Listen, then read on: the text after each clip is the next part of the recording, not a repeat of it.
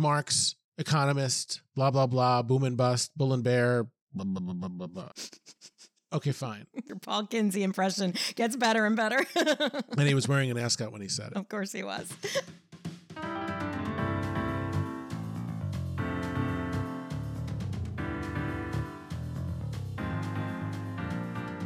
Mad Men, a term coined in the late 1950s to describe the advertising executives of Madison Avenue. They coined it. Your Uncle Herman is on the line. He won't leave a message. Uncle Herman? Welcome to They Coined It, Hello, Roberta. the podcast about... Hi, Dan. So I saw this movie in the theaters when it was out. I think it's 2019. Theaters. Contemporary film. Ford versus Ferrari. We've talked about that. It was Jet Set is the one where I didn't understand. Yes, California racing culture, right. No, it's still on every 9 minutes on HBO, so I watch it every single time. This film tells like 4 different stories. The central element is a 24-hour of Le Mans race in 1966. To really understand what happened there, because it was a controversial event in real life, there's a business story around it, which is Ford getting into the racing industry for the first time. There's a personal story of the relationship between the race car driver, a guy named Ken Miles, played by Christian Bale, and Carroll Shelby, who's played by Matt Damon. And that's phenomenal. And then there's a father-son story on top of that with Ken Miles' son. Boy, it's just a great, great film. It takes place in, as I said, like the 64 to 66 period. Just a great picture of the U.S. at the time. So conversely, Yeah. so I'm working on, as you like to say, 400 other podcasts. I'm in pre-launch stage for 2 other podcasts. And one of them I've mentioned here will be called Let's Revisit, where me and our dear friend Albert, he did our logo, revisiting films mostly from the 80s and 90s, like from our sort of youths-ish, seeing if they're any good, basically. So Albert and I watched and discussed The Lost Boys. Which was like everybody's favorite movie, for at least among my like freaky friends. Now that was that a Corey and Corey? That was the Coreys. Very good. And Kiefer Sutherland in one of his kind of first really memorable roles. It's Jason Patric. It's Jamie Gertz. It was a lot of like Brat Pack adjacent people. It's a super gay movie if you are a gay man and you recognize that fact. If you're not, you don't. Meaning gay men like it, or it's for gay men, or both? It's Joel Schumacher, so I'm going to go both. It's just that it's not outward, it's undeclared. It's an undeclared gay major. There's also like this wildly iconic moment of Tim Capello playing the sax on stage. He became this legendary sort of, I don't even know how to describe it, except there was an SNL sketch around the same period where they had like bursting through the wall like the Kool-Aid guy, a sexy sax player in the mode of Tim Capello, who was played by John Hamm. Point is, it is a terrible movie. Like, I never thought it was a great movie. I understood what we loved about it. And like I said, it's a lot of people's favorite movies. And it was never my favorite movie, but I enjoyed it. I could watch it over and over. I hope I never encounter it again. I don't ever want to look at it again. Lost Boys, 85? 87, I think. 87. This is going to piss people off so bad because people still love this movie. We are now considering changing the name of our podcast to We're Going to Ruin Your Favorite Movie for You. It's less catchy, but we're hoping not to. We're hoping some of these movies are still good that we decide to revisit. The Fog. Bada bing. Right. The Fog. Written by Kater Gordon, directed by Phil Abraham. Original air date was September 13th, 2009. Takes place during June 20th through about June 27th. 1963. First week of summer, 1963. Yeah, and Medgar Evers was murdered on June 12th. Ah, okay, good reference. So this is the episode where Betty gives birth to the Draper's third child, names him Gene after her father who just passed. Peggy asks Don for a raise, and Duck is now at Gray and is wooing Peggy and Pete to come with him at Gray. Pete discovers that Admiral Television is popular in the Black community. So those are some of the things that happen in this episode. Especially because of the title, you really remember one thing about this episode. There's a ton that happens that's not about the birth of this baby. Exactly. And yet it's a significant portion of the episode. So why don't we dive into that? And Let's do it. Betty's experience kicking out number 3. Betty, whose water does not break, goes into labor, and every show has to have like a little Lucy and Desi scene, with like, oh, your keys are in your hand, So he drives her to the hospital. I was born in the early 70s, and I had friends whom their parents would brag that, oh, I was the first father allowed in the delivery room at that hospital. This is a good decade before that would change, right? So it was still, you stay in the waiting room and, get drunk with the other expectant dads. Although I was a little surprised that it was even like that. It wasn't even like, all right, I'll go back to work, I mean, when he comes in half a day late, he gets shit from Roger about it. That's so true. Roger, who's eating a sundae at his desk, is giving him shit. But that's true. That's entirely true. Yeah. I mean, I'll tell you, I was not looking forward to seeing this episode. It's a fascinating episode. And like I said, there was so much that happened that I didn't remember, because all I remembered was that this is the Betty Gives Birth episode. As viewers in real time, there was a certain amount of pressure to the 5th episode of the season, because the 5th episode has been somewhat pivotal the last 2. And I wouldn't say this is pivotal in that same kind of way. No, doesn't follow that. This is almost a standalone in some ways, right? But I didn't want to, it was painful. It was so painful to watch this. I am not a mother. I have not done this, but just as a woman, as a human, as a feminist, it was brutal, and it was really powerful. One of the moments that struck me was one of the scenes where her face is so red, and you've never seen that. You've seen so many childbirth episodes of television and of films, and there's lots of screaming, and there's always the, you did this, I hate you moment. And people have told me that none of those are especially realistic. It's a little grittier. My mom had her first child in 1959, and she had 4. So she had children from 1959 to 1970. And I don't believe she ever got this particular concoction that causes the fog. I did hit the old Wikipedia. The twilight sleep is an amnesic condition characterized by insensitivity to pain without loss of consciousness, induced by an injection of morphine and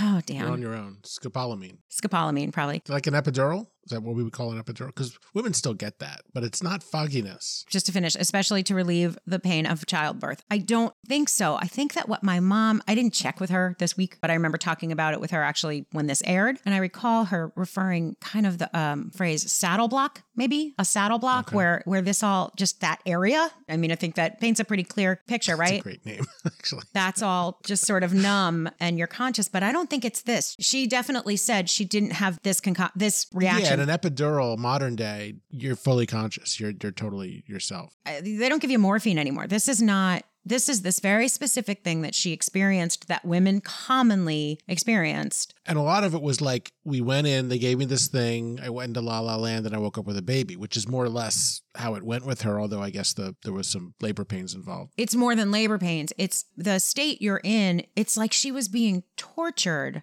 because she's not really involved. Let me back up also to the experience of it from watching this, which was from the moment she gets there, she's looking forward to it in a particular way, and that's because she's been through it before and she doesn't remember, but the pen doesn't work. She doesn't get her doctor. All the power that she has is stripped from her. That's a great point. And there she is now in this experience, and she's not quite herself. She is really on these drugs, and she's half hallucinating, but she's not just regular. She's not, again, I don't have the experience. I kind of wish I had somebody here who did.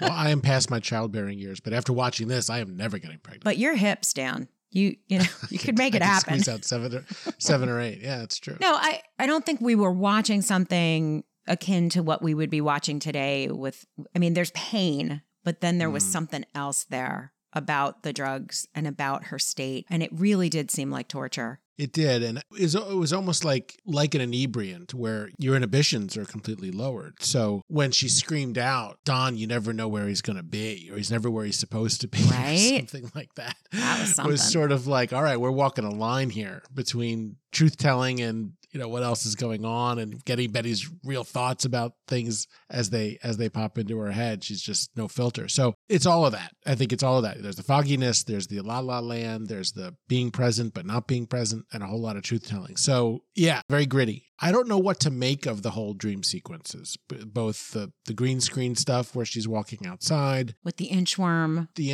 and seeing her dad. To me, those were just sort of, the Medgar Evers obviously was a callback to the conversation with Miss Farrell. I didn't know to assign any real meaning to them or think to. It was sort of like, okay, these are things that are just below the surface for her for one reason or another. Obviously, her dad is one of the big things that's just below the surface. They already had the scene with Sally in school where Ms. Farrell, there's no Ms., who am I kidding? Where Miss Farrell suggests that Sally hasn't had a chance to grieve. And here's Betty saying, basically, yeah, we don't do that. We want to put this behind us. It echoes Don's extended self-pity, right? But Medgar Evers has also, it's been in the news, the famous photograph or photographs. She's seen it. So that's part of it. I don't think Betty's thinking about Medgar Evers unless it came up at Sally's school, though. just my opinion. Well, but this is her unconscious. I know, but that's what triggered it. Maybe. That's an image that she probably didn't think twice about when she saw it in real life. That's exactly my point. But it's coming through. In relation to Sally, it now has there's a connection to something personal to her, which otherwise there's not. Not that it matters. I don't think any of that's important, but I think it's interesting. I do think it's important. I think it's more than that. I think she saw this violent, horrible image and she didn't give it any thought, but it stuck. And sure, it got reinforced by being brought up again, but it's already there. Here's what I can make of all of this. You're going to love this. This episode reminds me of 2 episodes of television. One was a 30-something, and one, I'll give you a guess. Does it start with a B? Does it end with a vampire slayer? Right. Narrows it down. Less so of that. There's an episode of Buffy, spoiler, Buffy's mother dies. And there's an incredible episode called The Body where her mother dies. And it's all, the camera is very jagged and angular and strange through that experience. There's an episode, and I don't recall the name of it right now, but there is a childbirth episode of 30-something in the 4th season where Susanna has a baby. Now, this is the late 80s. These in particular, this couple was like the hip, the evolved, the kind of somewhat the hippies of the group, if you will. And they had it all planned out. They had like the birthing room that looks like home. And they were doing Lamaze and really kind of progressive. And I'm not going to let them do to me what has been done to women for years. We'll come back to the sort of the time theme throughout this episode, but that 30-something episode, it starts at the end. It starts with her screaming and about to give birth, and then it goes back 1 hour, and they literally wind the clock back 1 hour, and then they go back hours and days at a time. So what you see is the plans being made, the best laid plans being made, but you already have seen that it's gone off the rails. Yeah. How that didn't work. They didn't get that room. It wasn't available. And I wasn't going to take drugs. And I don't fucking want to hear Pachelbel's Canon one more time. And the ice chips. One of the things that happens with women in labor today is in case you have to have a C-section, they don't let you eat. Oh, right. So you're sucking on ice chips. So you're losing all your strength to have this baby. Right. So it was another episode of television where, you had one idea of how this was going to go, but the power gets taken away from her. And I swear this is going to tie in. The truth is, and these are all white women we're talking about, and we're not even talking about the mortality rate, the infant mortality rate for Black women in this country. But the truth is, childbirth is a huge part of life and it's a beautiful thing and it brings you very close to death. And Jean in the hallucination was mopping up blood. Right. That's where I think this all really connects. And then I don't know specifically what the inchworm is, but those fantasy-like sequences, to your point, the green screen, right? The beautiful, and that music that was so beautiful is just laid over the reality. Yeah, it's almost like the only thing I could sort of interpret from any of that is that was the deepest part of Betty being out to the extent she was completely unconscious. Yeah. So when you're at your most unconscious, Betty sees herself the way Betty likes to see herself. And in Betty's world, Betty's this Snow White type character, and all of nature kind of, the birds twittering around her. And by the way, no children around. No, not at all. Betty is the complete center of attention and is the most beautiful in all the land. And, a little bit of Betty's narcissism that's probably her main trait. That to me was Betty at sort of I don't say the low point, but the depth of being out of it was then. And then other things, like on the shoulders of that, was being slightly more conscious. So being aware of, the Medgar Evers thing, real life kind of seeping into your dreams the way they sometimes do, or your dad, and the imagery of the blood and things like that. And yeah, between the Medgar Evers bloody, looks like her mom's hand was bloody behind Medgar's neck. Oh, that's right. Her mother, meeting her mother. And childbirth involves blood. So there's this whole sort of almost violence theme to what's going on, just imagery of constant violence in different forms. Yeah, I mean, that's kind of the most I could make out of it. Again, I couldn't connect it too much back to like plot or what's going on or the state of the marriage or anything. There was very little of that for me. It was more like very deep-seated kind of imagery, personal, but also a little bit surface. There's also this Betty's fantasy of her life is that she has everything she wants and she's free, but there's this prison theme. We'll get to to the prison camp guy, right? I didn't see it so much as different stages of the consciousness. This would be one of those unknowable things anyway, so there's nothing to debate. The way that I saw it was she's got this fantasy, but even her fantasy can't keep her from the intrusion of these darker underlying truths about her life and about the very few choices that she sees herself having. And you've got her father saying, you're a house cat, you're very important, and you have little to do. Even in seeing her father, he didn't really say that. She did. Right? It's in her subconscious. So that's right. That's tough stuff. It is. Oof. It is. Plus the way the staff treated her, to your point about losing all the power, right? Breathe and think about the hair salon, which I do. Whenever I'm in a tough spot, I will just think about the hair salon. I mean, you mock, but you know that George is my best friend and my hairstylist, and his chair is my happy place. So yeah, well, it's 2021. If someone in the medical profession told you that, you should punch them, kick them in the nose, reach right up and punch them in the nose. Right. But that nurse has been doing that for a very long time. She's not that woman's first rodeo. Did we ever even see the doctor, or was it only ever? No. She was very Aunt Lydia for the fans of The Handmaid's Tale. She was very, very Aunt Lydia, which is kind of a stereotypical Brunhilde type. The fat women. Yeah. Right. Always get cast that way. Right. Not what you'd call patient-centric care. No. It's all about get that baby out of you and don't staff-centric care. Don't you worry that pretty little head of yours with thoughts of wanting your own doctor. Right. You interrupted his anniversary dinner, by the way. And like I said, I don't know how much to make of all that. I think it was almost just an exploration of, to your point, kind of the brutalization, low level inhumanity with something going on like that. It was equally further indictment of the medical industry that we see on the show. Your favorite on Mad Men. It's usually personified by the doctor himself, but here it was more institutional, a little more, enterprise wide, we would say now. We tend to think that things get more dehumanizing and less humane and more mechanical and automated now, which they do.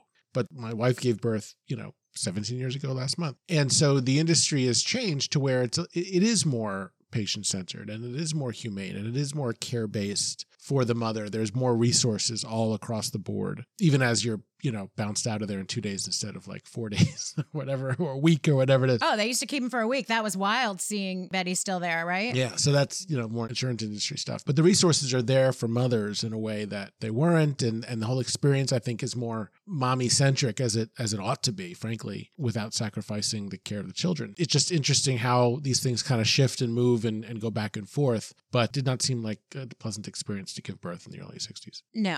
But like I said, my mother says there were choices. But when I did read about this twilight sleep, women's rights advocates advocated for it at that time, or maybe not quite at that time, maybe a bit before. Advocated for what? For that little cocktail? For that cocktail. Like, make this better. Make it stop, right? Oh, I see. It was just this limited view of what was better. But it goes back and forth, right? Like, then it swings the other way, natural, I'm not going to do that. And I think you're also at the mercy of the technology, of medical technology, of like, well, we can knock you out, or we can, no, I want to experience it. Well, then you're going to be in some pain. And nowadays, like I said, I think this epidural, the modern day version of it, is sort of like you're sitting here the way we're sitting here, but you're giving birth and you don't really feel it. I think it's just the natural improvement of the technology that's allowed women to be more conscious, which I think is the primary concern, and for it to be less painful, which is probably, a close second concern. There's still a long way to go. I think you're right. I think there Oh, are yeah, many there's a long way to examples go. of better care and better options. There's still plenty wrong with it. Hysterectomies are still the most common procedure for women, and doctors prescribe hysterectomies like candy. There's just a lot of indiscriminate procedures, and it's done a lot of times, I think, during a C-section. So that's why I bring it up. I don't have statistics in front of me, but C-sections are still encouraged. Right. As though that's better because it's easier for the doctor so he can golf the day he wants to golf. You said some of it is based on technology, and I would say and patriarchy. And again, we're still talking about white women. I was going to say, these are for the whiter you are, the more options you have. But at the same time, it's easy to say kind of so the doctor can play golf, sure. But it's also like it's the entire staffing and scheduling of the hospital around what they're doing. The more prep time there is and the more notice there is, the better care you can get to some degree. So it's just a matter of balancing that. I'm just saying they're both factors. That doesn't mean that for every woman, not having a section is the thing or having a section is the thing. Sometimes medical necessity comes along. Listen, and I'm speaking as the father, as I used to say, we're having kids, but you're having the baby. Right. We'll be parents. You're pregnant. Like there's no mistaking. Right. You're not really both going through it. Sort of, you have to caution your language a little bit. If I'd said we're pregnant when my wife was pregnant with twins 8 months in, I would have gotten a kick in the nuts. So, and rightly so. Amazing that people still say that. Like, oof, well, but isn't that sort of like a progressive thing? Wasn't that something like, oh, the dad, just as involved? It's like, honey, we're in no way both pregnant. It's a stupid thing to say. Let's go out to the waiting room. Oh, what's going on out there? Did you recognize the nurse? That nurse? Oh, yeah.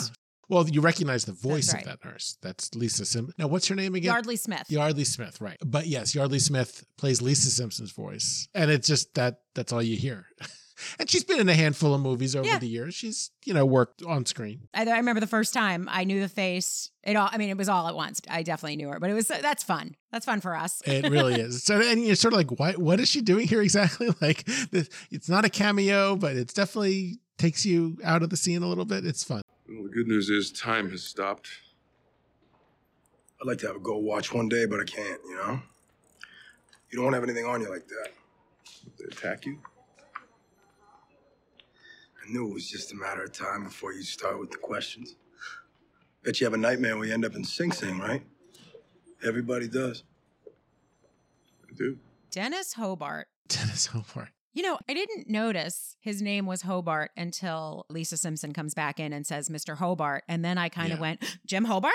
Yeah, I don't think he works at McCann, this guy. Right. He doesn't. But that didn't feel like a coincidence either. Yeah, I don't know what to make of that. Sometimes it's just someone forgets or something. I don't know. It wasn't prominent enough for it to mean anything. You know what I mean? If it were going to mean something, it would be a little more prominent, I think. Oh, I don't know. I think there's Easter eggs all over, and I don't know what they all are. Perhaps.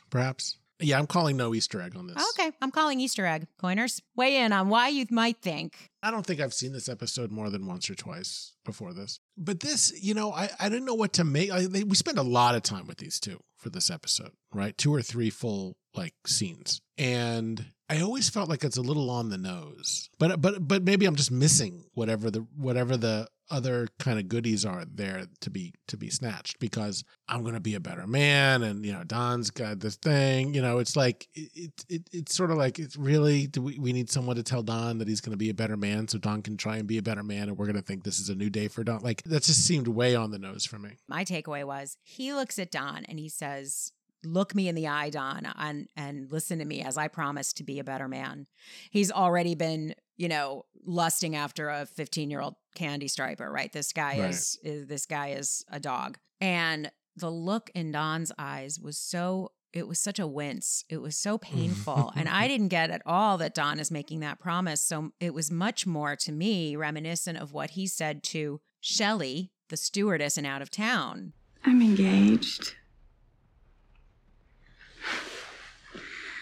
On the other hand, you might be my last chance.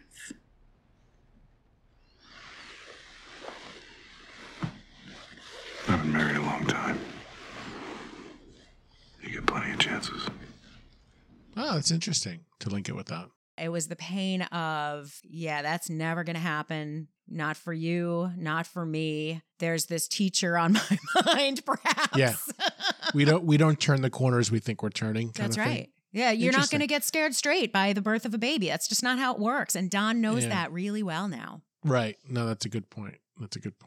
The rest of it, I don't understand. That I understood. Right. All the talk about the prisoners and the power over one another. I mean, it's weird. It seemed to not go anywhere. And I always think I'm missing something with it. But then what I find interesting is that last glimpse that we get of him, Dennis, where he pretends not to know Don, which might be in a way kind of the button on the way that you're saying it. Right. So they don't, the moment's passed. Dennis is not Don's buddy, and Dennis is not in this new headspace at all. He's in the old headspace where they don't know each other. Dennis is not liquored up this time. Right. They were drinking together. Yeah. So it could be like, that's all for naught kind of thing. In which case, I didn't love that whole scene just because I kept wanting it to go somewhere and maybe mean more than it was going to mean. But it just seemed like a time filler at the end. Because it seems like you could do a lot. We don't get a lot of interaction with the main thing that Ossining is known for, which is its prison. That's right. It's not really a character in the show. Matthew Weiner chose Ossining because it had a prison. From the beginning, decades earlier, when he put that tag on another storyline, right? It was Ossining 1960. He chose this town that was on the train line that had a prison. Ossining is not actually, it's more blue collar than how Don and Betty seem to live. Correct. It's not like Chappaqua or something. Right. He wanted the prison. And it actually makes sense that a prison town would be more blue collar. Again, I also am not in love with this sequence. It doesn't quite land for me. There's the prison metaphor. And like I said, I do think there's some imprisonment for both of them in this episode and throughout their marriage, right? Right. And there's a little of like the imposter that Don is, both literally and figuratively. He could be this guy just as easily. The fact that he's the white collar fancy man, but he, at the end in that exchange, they are the same and Don knows it. Right. But it doesn't land. It doesn't hit me. It doesn't give me the feel. That moment gave me the feels for sure. Not good feels, but it hit me. But the rest of it didn't land. I'm with you. If I'm going to see Don talk to a stranger, I just expect more. Yeah. He's really good at it. He's great at it.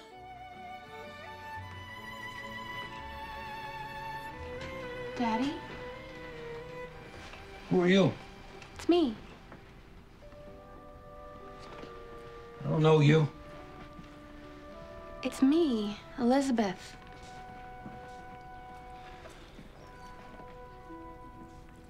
You do know me.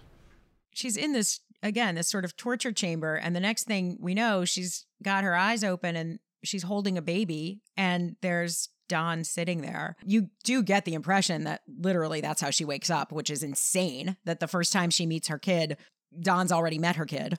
Jean. That was an interesting little power play. Yeah, that has to be mentioned here. Yeah. Her commitment that this was going to be a girl is pretty fierce. Like, it really does seem like they never, she would not have a conversation called, what if it's a boy? She wouldn't. So the fact that it was a boy was quite a surprise. And the fact that she right away knew what to name that baby. And Don was like, you're going to name him the worst person in my life in recent memory. Yeah. And in case there's any confusion. Just name him Archie, right? I mean, right. Pretty much. Name him Whit. I had this thought, would he want to name him Adam? Probably not, but I had the thought. The point is he wasn't being named anything but Jean. I mean, that's right. Kind of what this was. And, if you're a watcher of Mad Men this long, all this talk about it being a girl, you knew it was going to be a boy. Right? There was just absolutely no way that was going to go to plan. But yeah, the power move. I mean, there's no reaction here. So I assume, I can't remember if there's a reaction going forward, not to be a spoiler, but I think he does react, or it comes up again. I don't recall that. Me, I'm like Dory. I don't remember what's coming, but I can't remember. But the point is, it's sort of a mini cliffhanger. The fact that she's clearly gone and done this with Don makes clear that this isn't going to fly with him, and then we see her handing over the birth certificate with the name on it. I mean, I don't see it as a cliffhanger.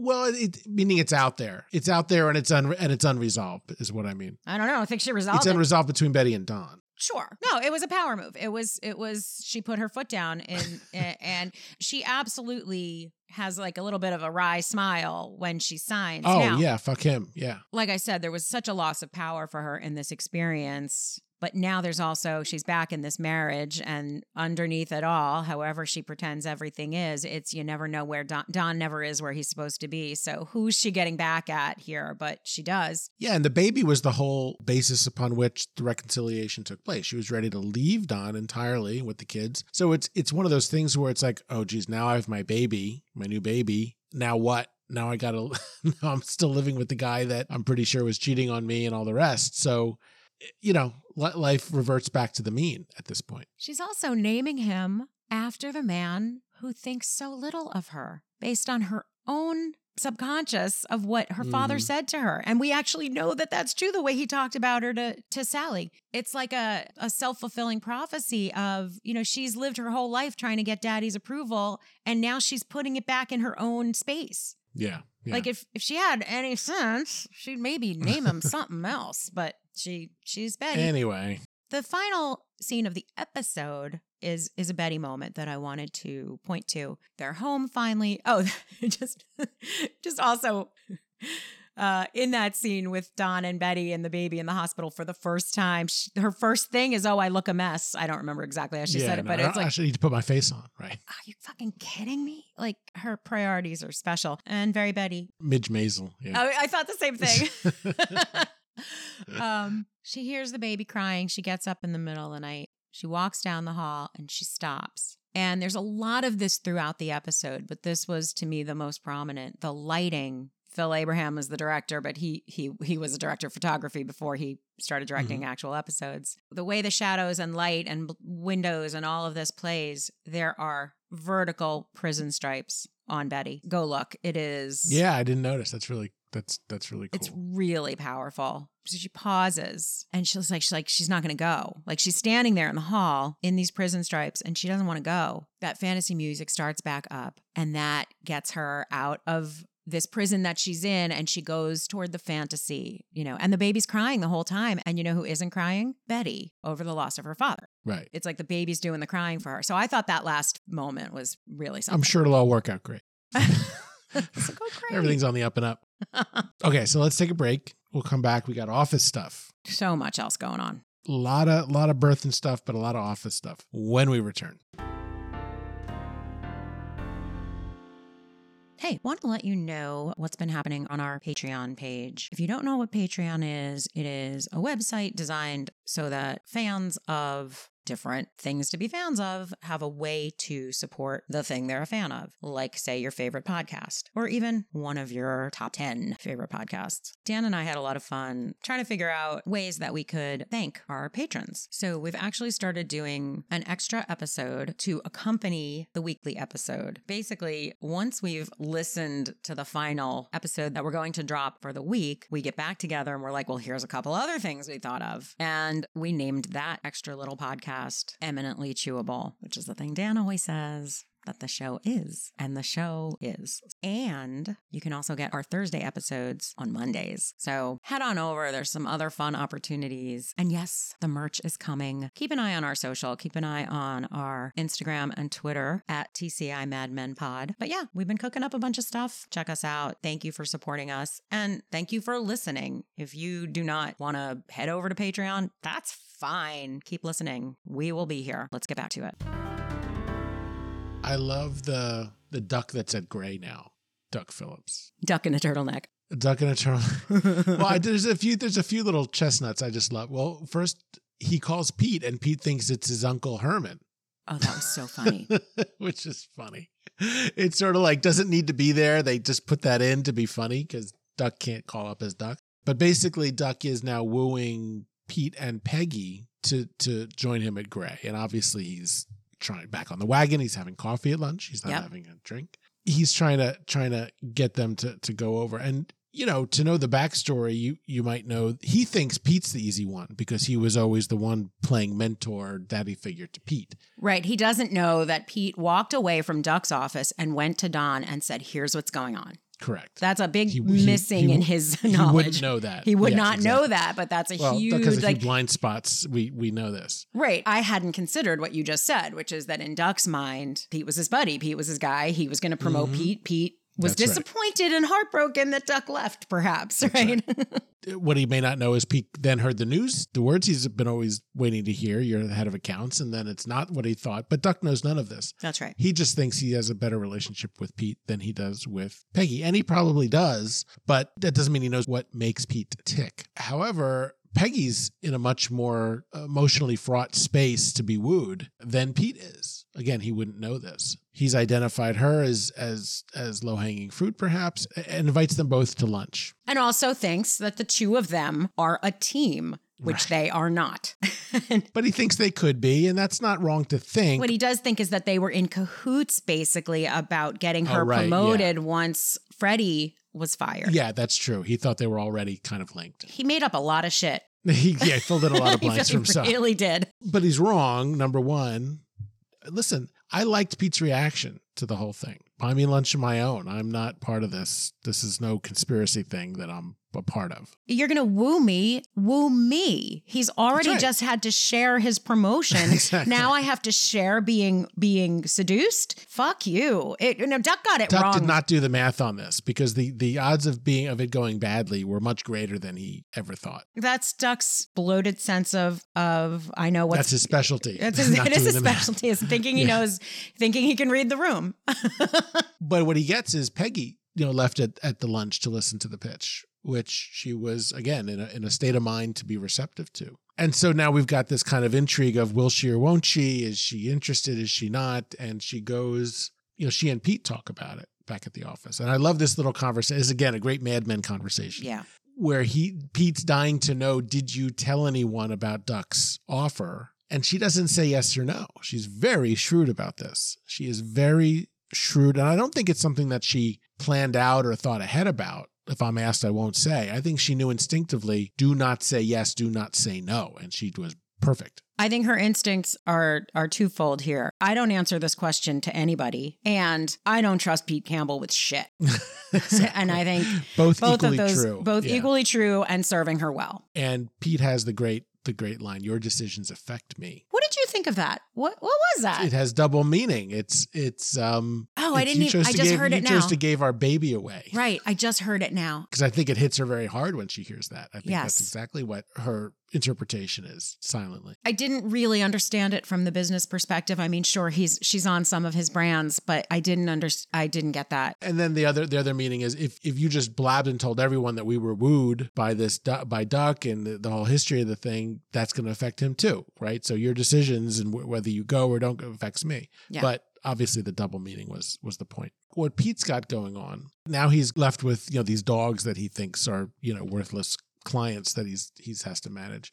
One of which is Admiral TV, which is a real brand. And he discovers that they're big in inner cities, and it's just so fascinating. Today, you wouldn't have to make the leap from inner city to African American, which is a sensible leap to make. So it's not like out of the blue that he's conjuring this, but you wouldn't even have to do that today. They would have a much tighter hold on. In other words, we know we're selling to African Americans, therefore these cities are our big markets, right? As opposed to these markets, Detroit and St. Louis and Newark and all this must be blacks buying them, which is true, but it would be the reverse today. Yeah, he makes this observation and thinks that this is the key to sales for them. So let's move some of their money into black publications, blah, blah, blah. Pete Campbell's the guy who figured it out. He's once again ahead of the curve. He really is. He is shrewd as fuck. He's completely data-driven. He is data-driven. He's not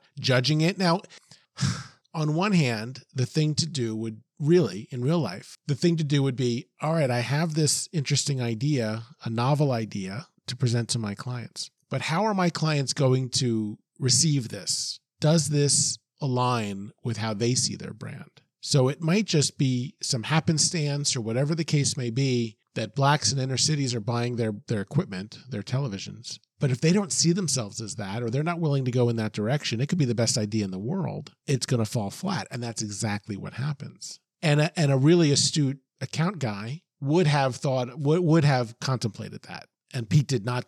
He was 100% non-judgmental, data-driven recommendation. And also didn't read the room. That's right. And didn't read the room. Didn't know his client. You're absolutely right. It was indifferent. It wasn't a matter of some kind of progressive righteousness. It was like, here's the facts. Almost colorblindness, if you will. I mean, absolute colorblindness. In terms of, there's a profit motive. Not that he didn't see race, but he didn't think anybody should care. If it's going to make them money, aren't we all here to make money? The solution. Now, I'll tie this in with, earlier in the episode, Kinsey gives this whole Marx bullshit, capitalism and boom and bust.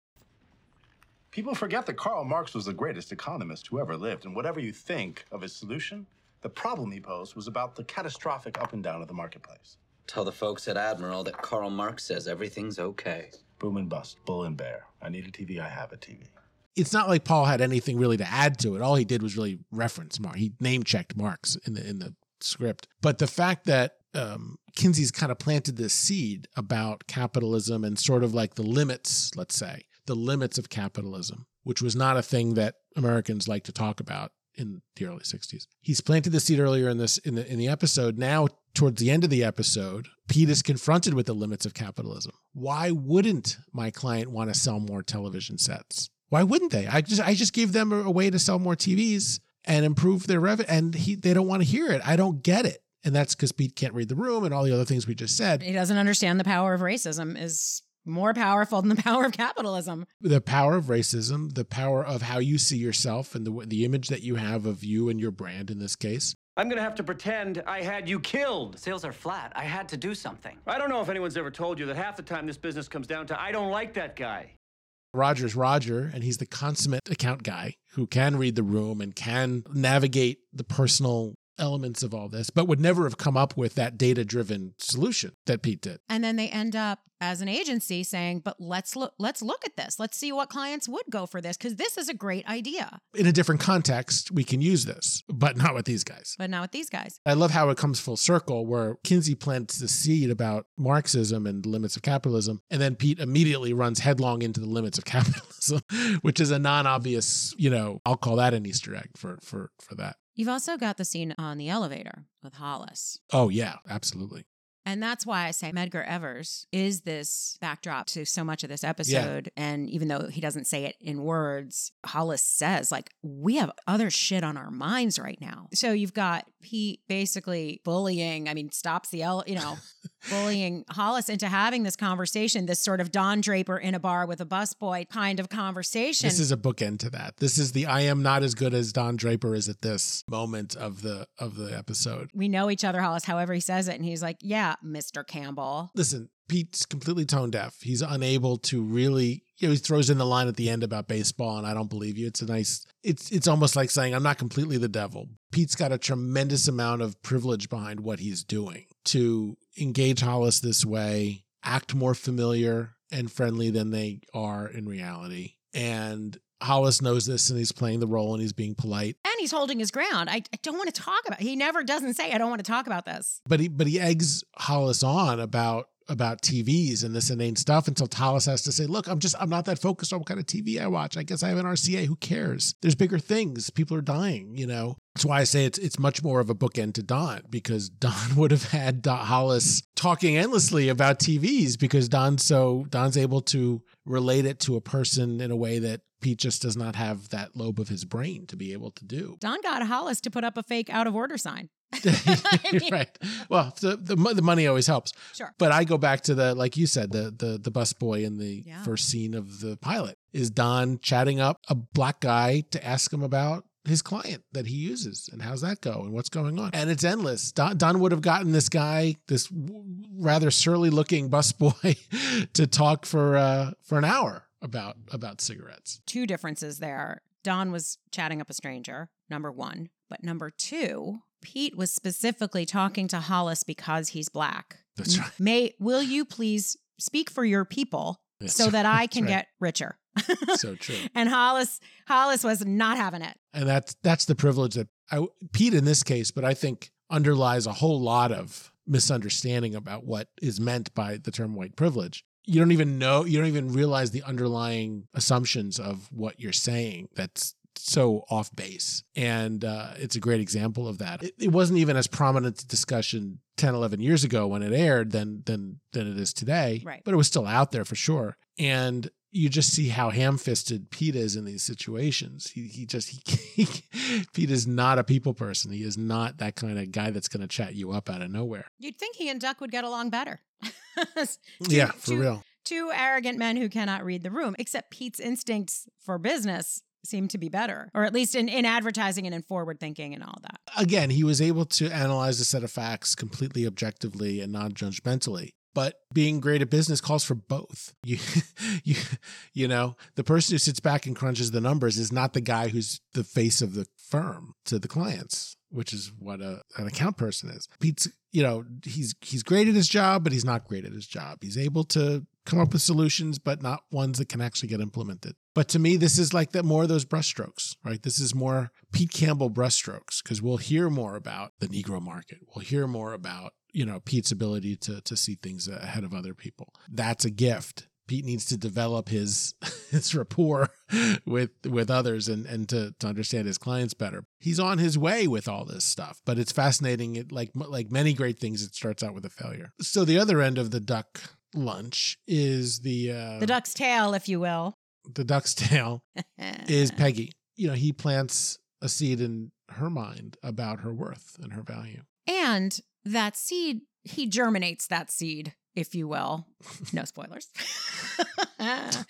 Because, you know, going back to that scene in the bar when she eats the guy's hamburger and she says, my boss is a jerk. And you're kind of like, whoa. But to learn that that's there informed this scene. You know, this last scene between Peggy and Don was less shocking for me, having sort of retained that this time. Yeah, so she's got this in her mind that she's worth more than she's getting paid. She's getting unhappy at work. She loves what she does, but she's recognizing her own little prison. She's recognizing the limitations of this job in this location. She's never been wooed before. Huge factor.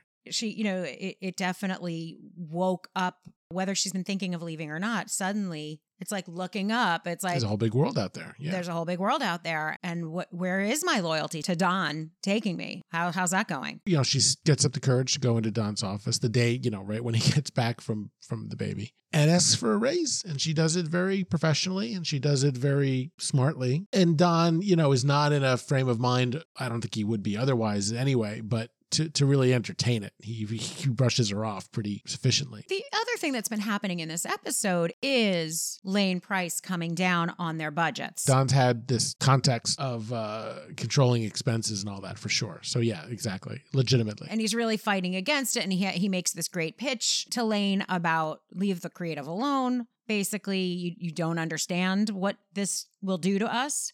He could have articulated that. I mean, he did say it to Peggy, and he is tired. Yeah, I'm fighting for paper clips, right? He could have given her more assurance that he'd take care of her or that there's another time for this discussion when it would be better, but no. No, he definitely said, no, that door is closed. I mean, he definitely gave the impression that door is closed. He brushed her off. Yeah. You know, you begin to see this reaction from Peggy about, you know, what if this is my time, which is what Duck told her, right? This is your time.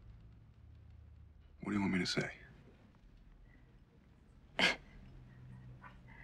don't think I could have been any clearer. You see what's been going on here the last 6 months?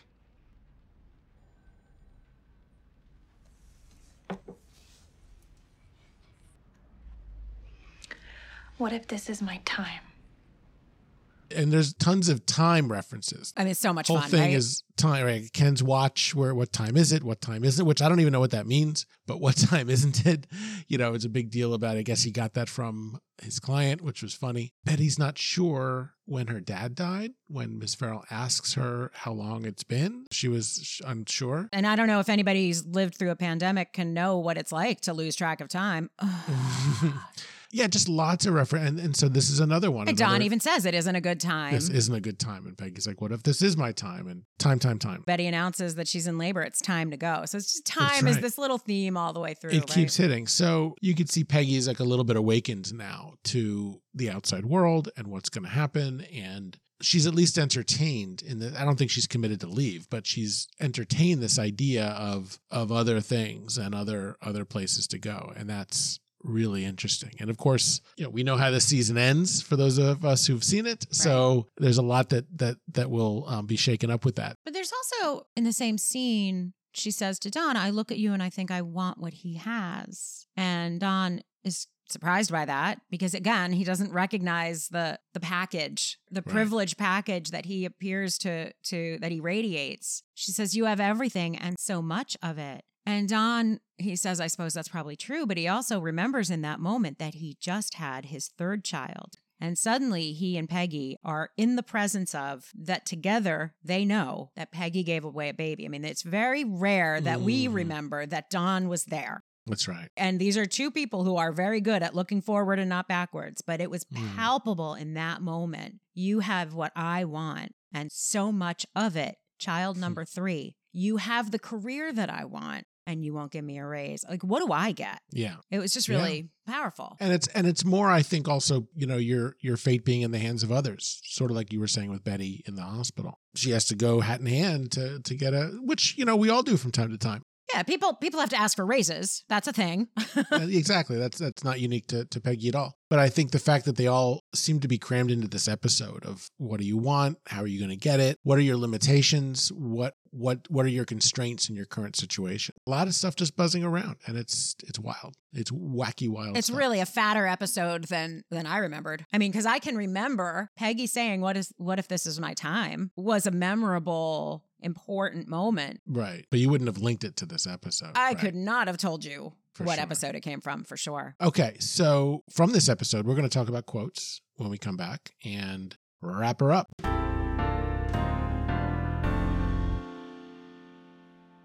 So I didn't love the conversation with Dennis Hobart in the waiting room, but I love, and this is a real thing, he talks about the prison baseball team playing the Yankees in 1929. And that was a common thing back then. It was like a morale thing. It was obviously way before the culture we have now, but the Yankees and sometimes the Giants would come and play the baseball team at Ossining State Prison. Who knew? But I just love Don's reaction to the Yankees. Everyone in stripes, which is just such a great, Don the writer, it's a funny line and I laugh at it every time. It's really good. And then it does tie back to the sort of darker prison theme and stripes. And also, baseball is the great unifier. It brings us all together because there you go. Look at Pete and Hollis, right? Baseball as a vehicle for being the great unifier. Sure. We didn't talk much about Miss Farrell, but she does drunk dial Don Draper. Sure does. And she says, I don't know why I'm calling. I'm embarrassing myself. Yeah. She doesn't know why she's seeds. Yeah. I mean, she doesn't know why she's calling, but my God, we do. And what if Betty had picked up? I mean, it was ridiculous. It was such a strange, but I just want, having been an embarrassing myself kind of woman at different points in my life, I don't especially want to be relating to Miss Farrell, but in that pathetic, embarrassing, dumb ass moment. Yeah. It was a moment. Sure was. You know what? You know what's next week? Oh, what is next week? Oh my God. Here's a Here's a hint. Watch your fingers, watch your toes, everybody. Splatter GIF. So great. And it's totally out of nowhere. Again, it just kind of hits you. There's no preparation for this episode, which is so wonderful. Well, there really was a fan buzz around what episode 5 would be. We had really decided that episode 5 was a thing on this episode, on this series. And we made that up. Right. And exactly. This next one is what we were waiting for. Really. Like this next one is like the next one's a holy shit episode. Right. Which blows the theory out of the water. Which blows the theory out of the water, but it blows all of us out of the water. So guy walks into an advertising agency is I'm gonna have to watch this one a few times, I think, before the next time we meet. It's a gem. So all right, Roberta. Well, listen. Dan. That's The Fog. Thank you, everybody. We will see you next time. See you soon. Hey Coiners, we're so glad you're enjoying the show. One of the best ways to support us is to give us rave reviews on Apple Podcasts and to share us on social media. A great way to literally support us is at our Patreon, where we've got some extra content. Patreon.com/TheyCoinedItPod. If you're able, we love you either way. And we love your comments and your questions. Bring them on. Questions at TheyCoinedItPod.com or find us on Instagram, Twitter at TCI MadMenPod. We've got a lot more Mad Men to get to, and we can't wait. See you next episode.